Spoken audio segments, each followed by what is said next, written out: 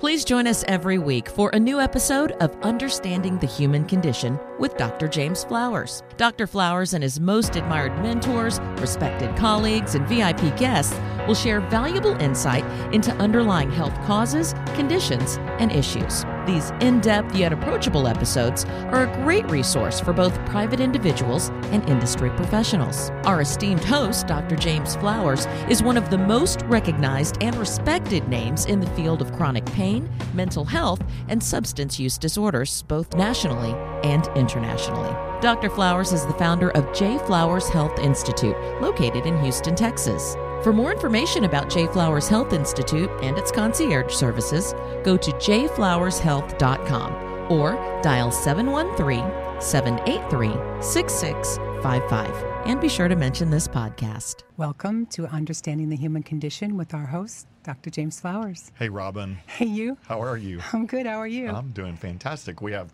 Chase Wade here today, Vice President of Clinical Services with J. Flowers Health Institute. He's hey, our Chase. work Hey there, family. Yeah. Yeah, work Right. family. That's a good way to say it. Yeah, you are. Yeah. You are. So I thought I'd start, as usual, with a little bio about you for those who don't know you. Chase is a licensed professional counselor who is currently the Vice President of Clinical Operations at the J. Flowers Health Institute. Chase holds a master's in counselor education from Texas Tech University. He specializes with clients who suffer from chronic pain, somatic symptom disorder, depression, and anxiety. That's a mouthful. Welcome. I know. I was worried about somatic symptom disorder. I didn't even know. Maybe we can get Chase to talk about what that is in a little bit. Yeah. Absolutely. Yeah. So tell me how you came to J. Flowers Health Institute and how did you meet our fearless leader? And Let's see. That was 8 years ago now, almost 9 years ago now. So I finished graduate school at Texas Tech. And like most graduate students, after an economic crash, we're all broke and living with our parents, and we don't know where to go. Yeah. So I leaned on an old friend of mine who I worked with in security at Hurricane Harbor in Arlington, Texas, not the one here in Houston. And he said, here, email this guy. So he gave me Michael Beard's email address. So I sent him an email, and probably about 2 hours later, I get this Houston phone number, and I just sent it straight to voicemail. Have you heard this story? No. And I sent it straight to voicemail, and at the time, I was substitute teaching in a junior high. For some reason, they put me in charge of science. I don't know why. Oh, wow. And I get the voicemail, and I immediately call Dr. Flowers back, and I'm apologetic for sending him straight to voicemail. And we set up an interview about a week later. I met him at this office in North Richland Hills, which turned into being my home for 6 years to follow that. And the first thing when he went down my resume was he's like, oh, you ran track in college. So did I. And we just instantly hit it off right there. And so that's where I found my mentor after graduate school. That's where I found this amazing father figure type guy and this great friend that always there for me. And so years go by. I worked for him for about 3 years, and then I kind of carved my own path in the Dallas-Fort Worth area, mainly more Fort Worth area. Ran a hospital at one point in time because the rule of thumb, when you work at a hospital long enough, if you're there long enough, they're just going to put you in charge. So at 29 years old, they're like, hey, here's a six-figure salary, and here's to be the administrator, CEO of this hospital. And it was a great job. I had a lot of great employees, a lot of great patients, but it wasn't what I wanted to do. I wanted to be a therapist again. So I went back to being a therapist again and really sharpened my skills. And the whole path between leaving Health Trust at the time to coming here has always been an ongoing conversation. Was you're going to come back and work for me eventually. You're eventually going to come. You're going to come home. You're going to come home. And so last August, gosh, I'm already going to get emotional, huh? I lost a client in a really devastating way. And for one of the first people I called was Dr. Flowers, and he goes, well, first thing you do is call your therapist. Done. Yeah. Next thing you do is you need to go on a vacation. I actually have one planned next week. The next thing you do is just take a couple days off from work. I've already done that. He goes, you already know what to do, Chase. He's like, so when are you kind of come home now? And so then we talked about this project here and what this company's grown into.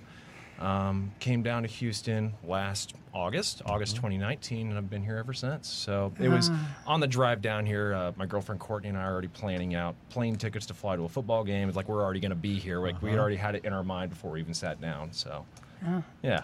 Here you are. Here I am. Great journey, huh? Yeah. That's a big mouthful.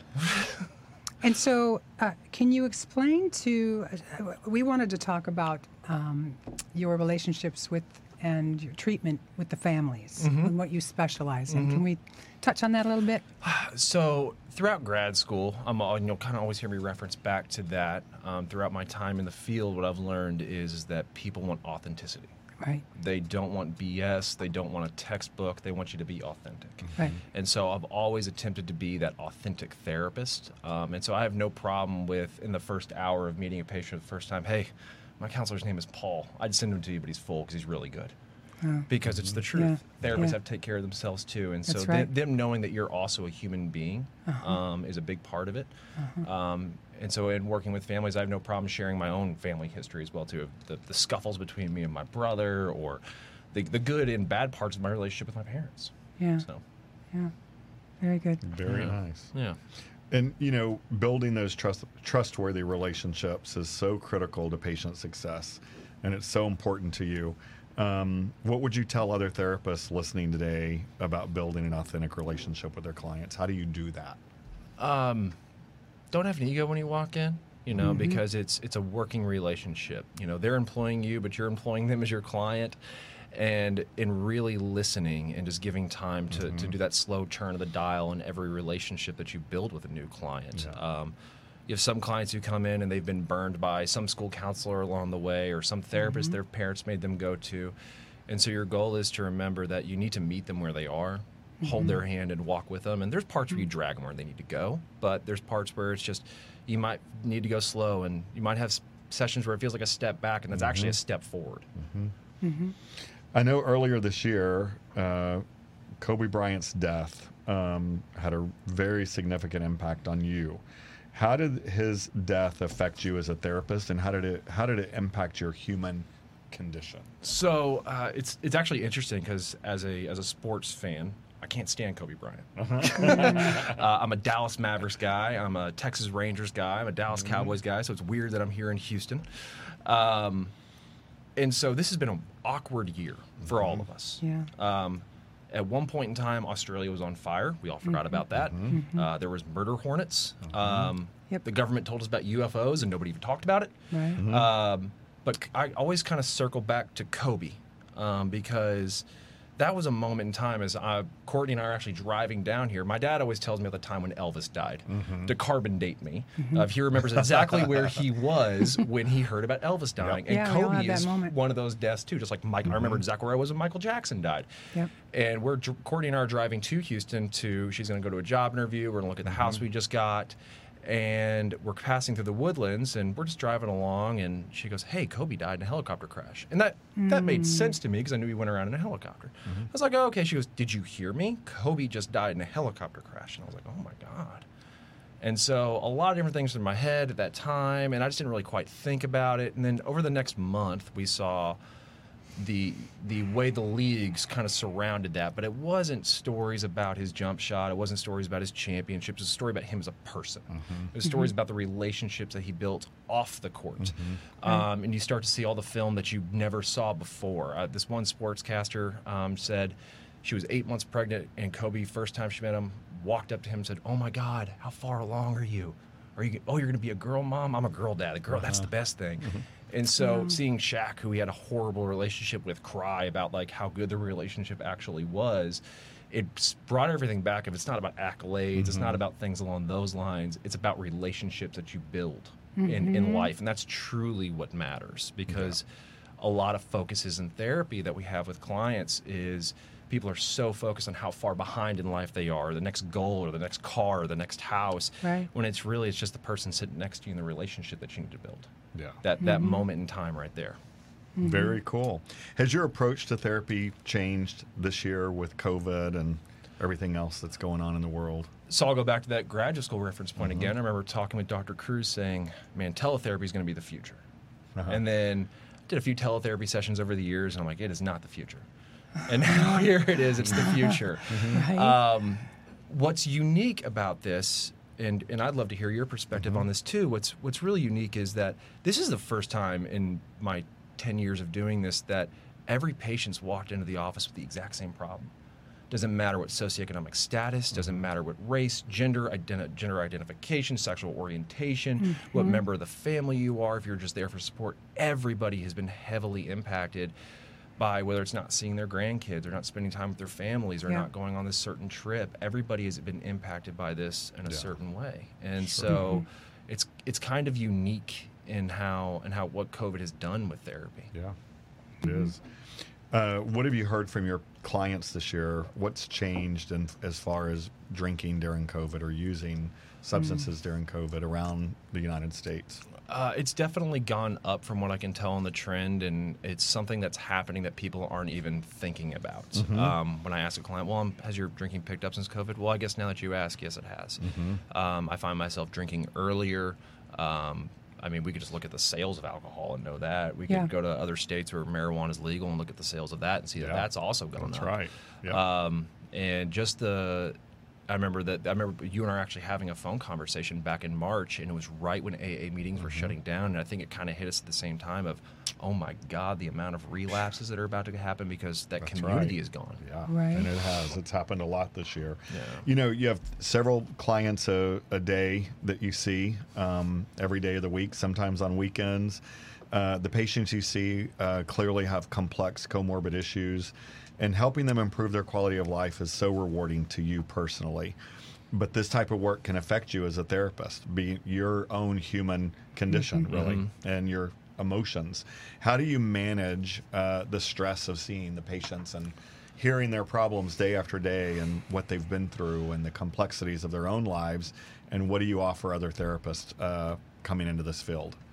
You know, that's one thing that's definitely always at the front of my mind is self-care. But the hard part of me, unfortunately, my parents programmed me was to just work hard and put your head down.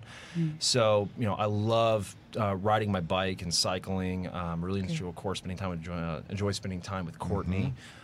Spending time with my dogs at home, you know, finding a show on Netflix to kind of binge, but also trying to get out and do the proper healthy social distancing things of going to a restaurant that's doing things the right way, or going out to a picnic, or going for simply just a walk at Memorial Park. You know, I'm starting to take up golf again, which is not cheap.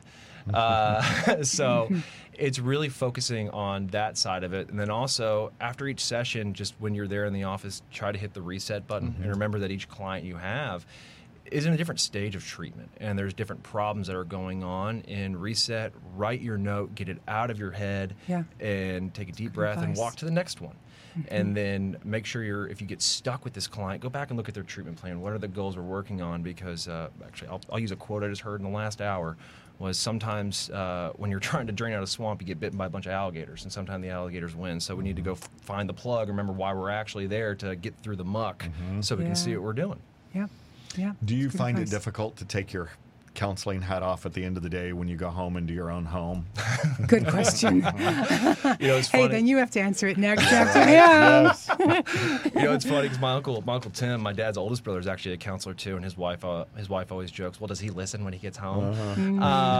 And so, you know, for me, I like to think that I do, but you'd have to ask the audience around me, do I actually shut that down? Yep. I know there's times when I do check out because I'm in trouble for not listening, but I know there's times that I absolutely put my counselor hat back on at home, and I try to take it off as much as possible. This field, you carry around a lot of your client's emotions sometimes, so you have to find the proper way to shed it. And so that's, you know, either it's visiting with my own therapist or talking with a colleague to make sure I'm not dumping that information at home on anybody that's just like, I don't care, Chase. There you go. Chase shares the same philosophy as I do, Robin, and that is that we all need a good therapist. Right. Yeah. What do you do? What do you do to shake it off at the end of the day? Exercise and Netflix and mindless entertainment. Sky. The new dog. Right. 13-week-old Italian Spanini.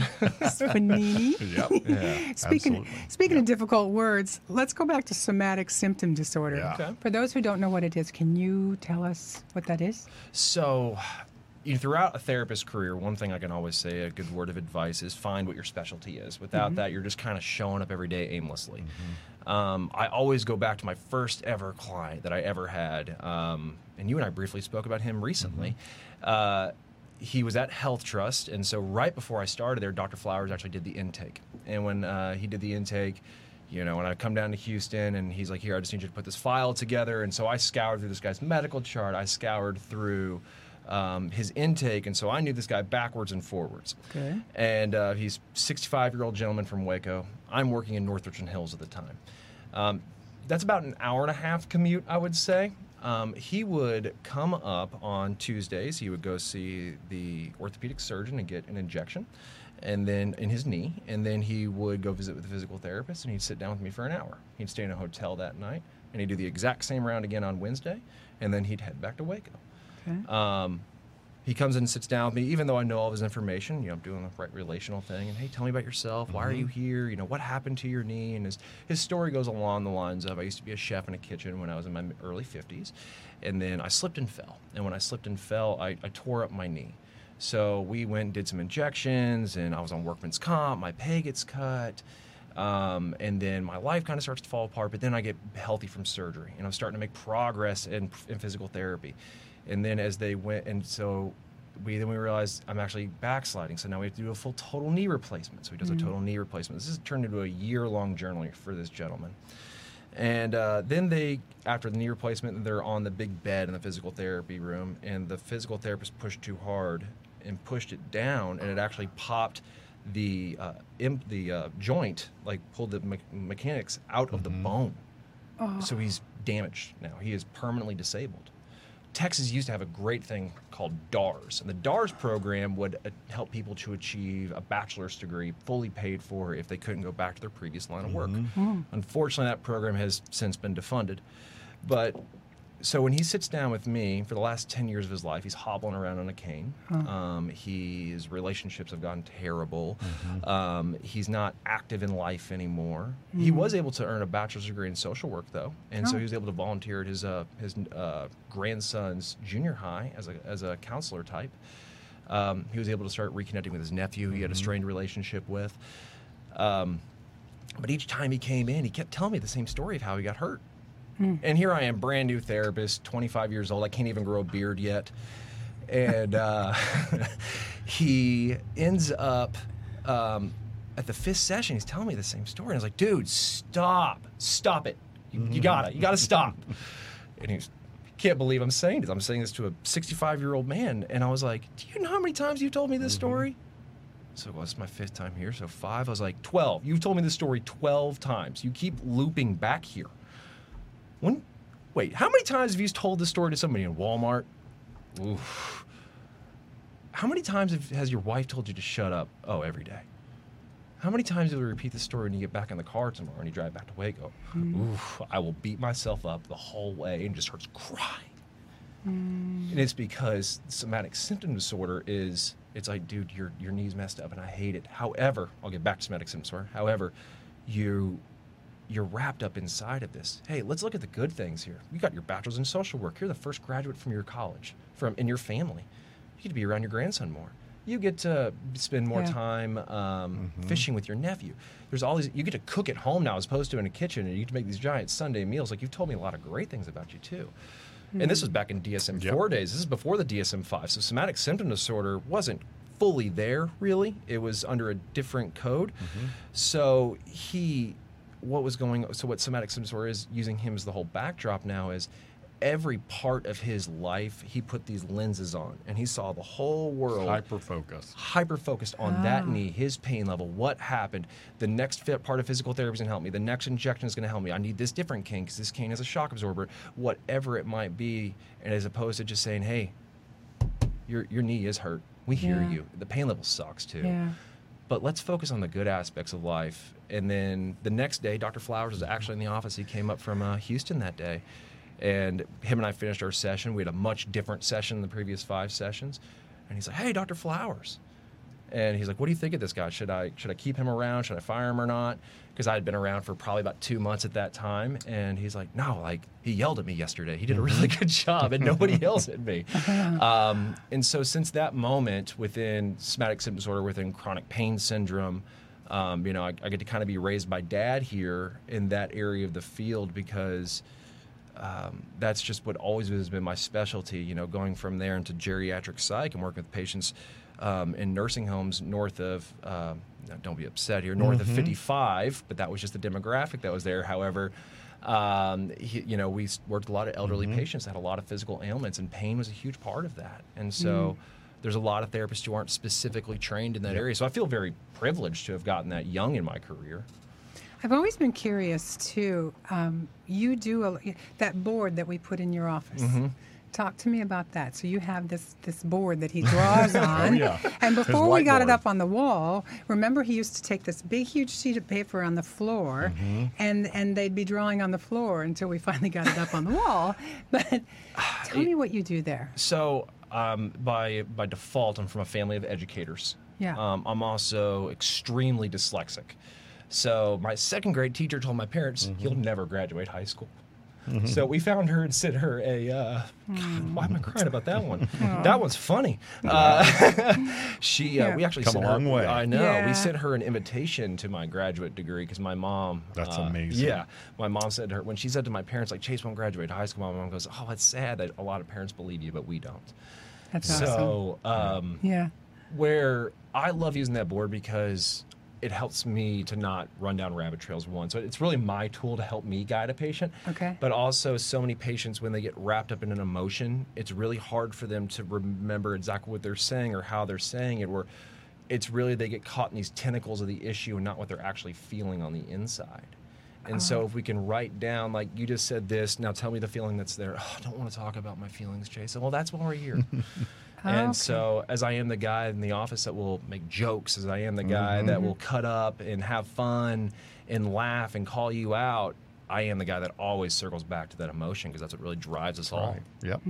So did you guys ever hear from that school teacher? My mom bumped into her in a grocery store, and she said, she goes, do you remember you saying? She goes, oh, I said that to so many parents. Oh, wow. Which is Shouldn't really have scary. a teacher's license. No, yeah. yeah, she's retired now. Exactly. Yeah.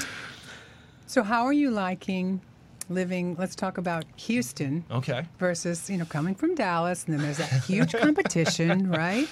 And so tell me how the transition's been. This year's been, well, Courtney and I were really excited about coming down here. This is an Good. amazing opportunity, and we were we were really excited to go on this adventure. And we get down here February 1st that afternoon, and then the world shut down.